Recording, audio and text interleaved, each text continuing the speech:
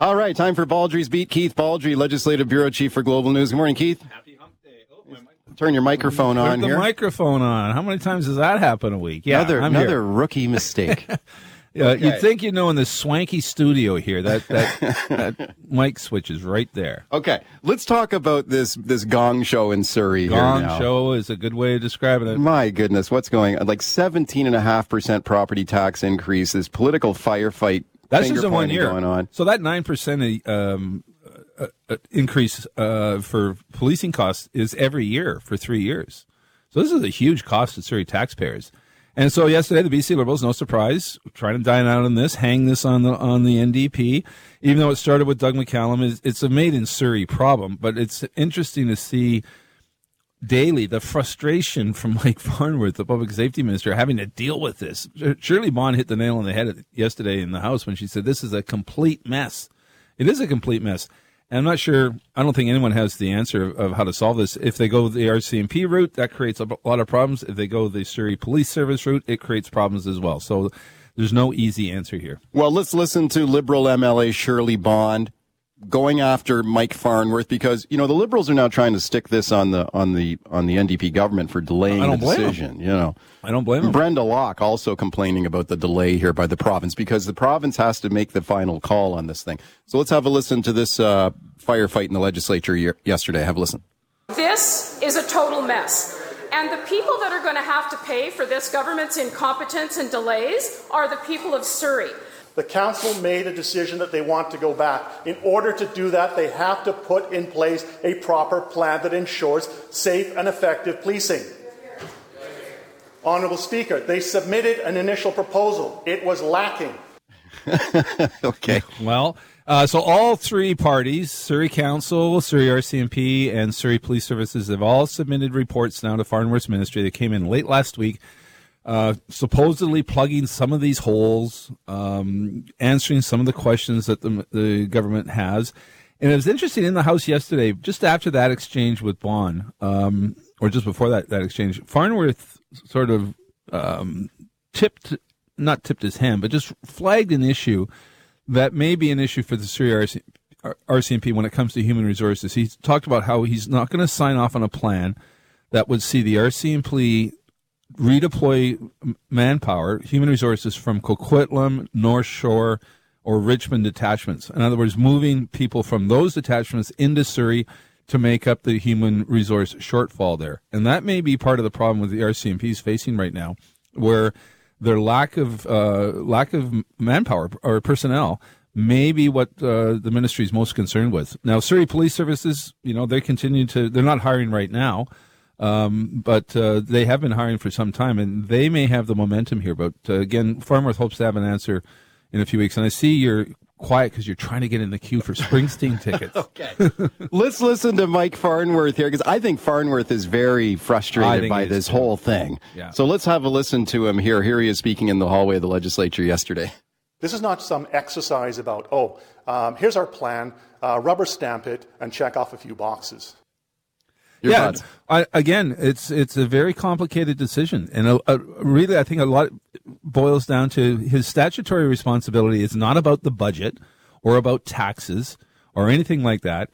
He's got to sign off on a plan that guarantees a proper level of safety for the citizens of Surrey. Yeah, and a lot of that falls down to how many police officers are going to be on the job. And when he flagged yesterday that RCMP may have a problem here with staffing quotas, when he talked about we're not going to sign off allowing people, the RCMP, to shift people from other jurisdictions and therefore create a shortfall in those communities to shore up Surrey. So that's an interesting sort of flagging by the ministry yesterday. What about this tax hike now? So it's 17.5% property tax increase announced by Surrey Mayor Brenda Locke, but she's also warned that this could go even higher if this gong show continues here. She wants the province to put the brakes on this transition. She says if they keep going down this road to a new Surrey police force, they could be looking at a 55% tax hike. Over a number of years, she's going to be wearing this tax hike. She may try to stick it to the government. Come the next municipal election, no, the voters are going to see who raised their taxes. Yeah. What I found interesting and kind of cynical is she announced this at 4:00 on a Saturday on a long weekend.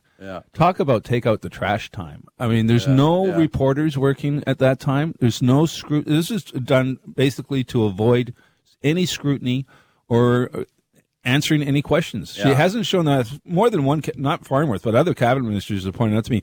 Can you imagine if we the provincial government quietly announced a 17% increase in income tax on a Saturday afternoon? Yeah. The hue and cry that would follow from that would be unbelievable. So for Brendan Locke to announce on a Saturday, 4 o'clock, unprecedented, never heard of a news conference at 4 o'clock on a Saturday from politicians. It's done to avoid scrutiny. Let's listen to an ad, Keith, that played on the show earlier this morning. This ad really jumped out at me. And when you listen to this ad, just try and guess who paid for this ad. Who paid for this? Have a listen to the ad.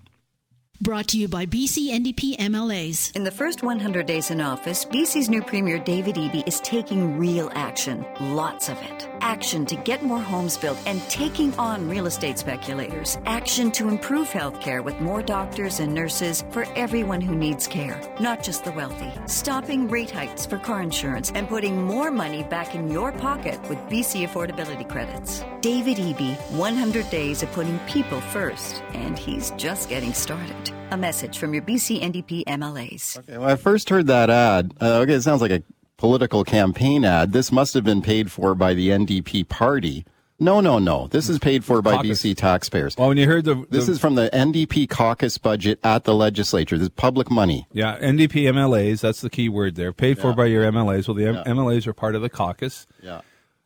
We've seen governments do this. Government caucuses do this from time to time. Yeah. I've always find it a bit questionable in terms of the NDP should pay for that ad. That's a political ad. Yeah, I think so. And Liberals tried this under Christy Clark, and rightly got roasted for it. And I think the NDP's doing something that I think, if I recall, they criticized the Liberals for doing. Sure, exactly they did. The same thing. Because they've both done it, and every time they both do it, the other side gets angry about it, and then they both do it again. So, I mean, I remember interviewing John Horgan on this point. He was furious that the Liberals were spending public money on ads. They just, so the NDP just continue to do it. They both do it. And again, opposition parties say one thing. That one is pretty brazen, though. Oh, yeah. And once a caucus advertisements are brazen. They're very political. They're not subtle. They're not sort of, on the one hand, on the other hand. No, they're very political and very partisan. See, this is why some people think, wait a sec, is this guy planning to pull the trigger on an election? He keeps saying he's not going to call a snap election. But I don't think he will. You listen to an ad like that. It fuels the speculation for sure. But you know what? How many times we have him on the record as saying he's not going to do that? I think it would blow up in his face, frankly, because we'd be running all those clips all the time. By the way, today is Pink Shirt Day here at CKNW, and you can help stop bullying by going to pinkshirtday.ca and hitting Donate Now. Let's lift each other up on this Pink Shirt Day and all year round. That is pinkshirtday.ca. All right, I've got my pink shirt on. I've got mine on too. Yeah, I've got my pink tie. We're both wearing pink here in my office. I usually wear every Pink Shirt Day at the Ledge. I've got my 1986 Bill Van Der Zand leadership shirt, which is pink. In a beautiful, shocking pink. Yes. It's kind of faded over the years. It's almost white now, but I wear it to the MLA's delight. Let's go to your phone calls. Craig in Surrey. Hi, Craig. Go ahead. Hi. Thanks for taking my call. Sure. I'm not understanding why Rich Coleman needs more information. Where was that information when we wanted to switch here, apparently, to the Surrey RCM police? Mark Farnworth, sorry. Yeah. And I also find it a little rich that he's saying the RCMP can't pilfer from any other area, but the Surrey police was set up by pilfering RCMP and everybody else in all of BC and in Canada. And lastly, I did send an email to him saying, I voted NDP all my life. I'm 60 plus. I'll vote Liberal if you don't let us go back to the RCMP. Thank you for the... Brenda Locke will not own that tax hike. I will remember. Thanks for the call. Yeah, all sorts of political angles on this thing. I know the Surrey members of the Surrey NDP caucus. Some of them don't go back to the RCMP. Ginny Sims, MLA, she favors a referendum, and I want to take that off the table either. Who knows? Well, I think they should have done a referendum from the start, probably. Well, it's also interesting. The Surrey voters have had 2 kicks at the can here on this issue, and haven't come out to vote. It's had a very low turnout of voting when it was obvious the stakes were high on this issue. Daryl in South Surrey. Hi, Daryl. Go ahead. Yeah, good morning, gentlemen. I signed the referendum. There was 40,000 of us who said, no, we don't want to change from the RCMP to the Surrey Police Service. Right. To me, it was an unnecessary change. I mean, I don't have a problem with the RCMP. They do their job, and I think they do it well. You know, lots of resources to draw on. We never had a referendum, and you're right, the voter turnout was low. So I think, you know, this was just some people's political egos, or they had some other agenda for making the change, because I don't see the advantage. And as a taxpayer out here, taxes are high enough, and I think local governments, municipal governments, need to have some laws in place where they're only allowed to tax for certain things, because it doesn't matter where you live in this province. I'll pick Vancouver as a bad example. They tax and spend like drunken sailors. So that's all I've got for you. But hopefully they can straighten out this mess, and maybe the government can use their billions of dollars that they're trying to spend as quick as they can to fix this mess, instead of putting it all on the backs of the Surrey taxpayers, because after all, they approved the change anyway. Thank you, Daryl. Well, you've got a situation where you've got an elected city council, municipal council, advocating a position that they want. And so it would be almost unprecedented for a government to step in and say, no, we're not going to do what an elected council wants to do. Even though it's a low turnout, even though it's a small percentage of the vote, it's still an elected council advocating one position. And the province, would be very interesting to see if the province were to step in and reverse that. Linda in Langley. Hi, Linda. Go ahead. Well, that's exactly what I was going to say. It all started with McCallum, as far as I'm concerned, and not just to blame on him, but whoever's in charge at the time, that they should have been, you know, having an approved budget to go ahead with a certain project that somebody high up wants to do because he has a pick with the RCMP. It should have been, we should learn from this. Thank you, Linda. Well, yeah, I just think it's gone so far down the road now. I don't think a lot of people foresaw the delay, the timing of this, the lack of information coming from all the quarters, throwing this into the provincial government's lap to make a decision when it required a certain amount of information that was obviously lacking. So it's in Shirley Bond's words, it's a complete and utter mess. And I'm not sure many taxpayers or residents of Surrey really care about who dealt this mess or who gets the blame. I think most of them are like, 17.5% tax hike. Are you kidding me? That's what they're looking at. 55% tax hike possible. What? Yep. This is where people start to wake up. I don't think they really care whose fault it is, or, you know, just please fix it. This is ridiculous. Rick in Delta. Hi, Rick. Yeah, I just thought I'd throw in here, 17 and some odd percent, but let's remember that's what Surrey's talking about. Now you got to jump up on watch Metro Vancouver pile on with all of their fees and taxes. Just to give you an example, my tax burden in North Delta last year was $2,500. That was for Delta. Add another $1,500 for Metro Vancouver taxes and fees, and it bumps it up. So that 17.5% they're talking about only Surrey.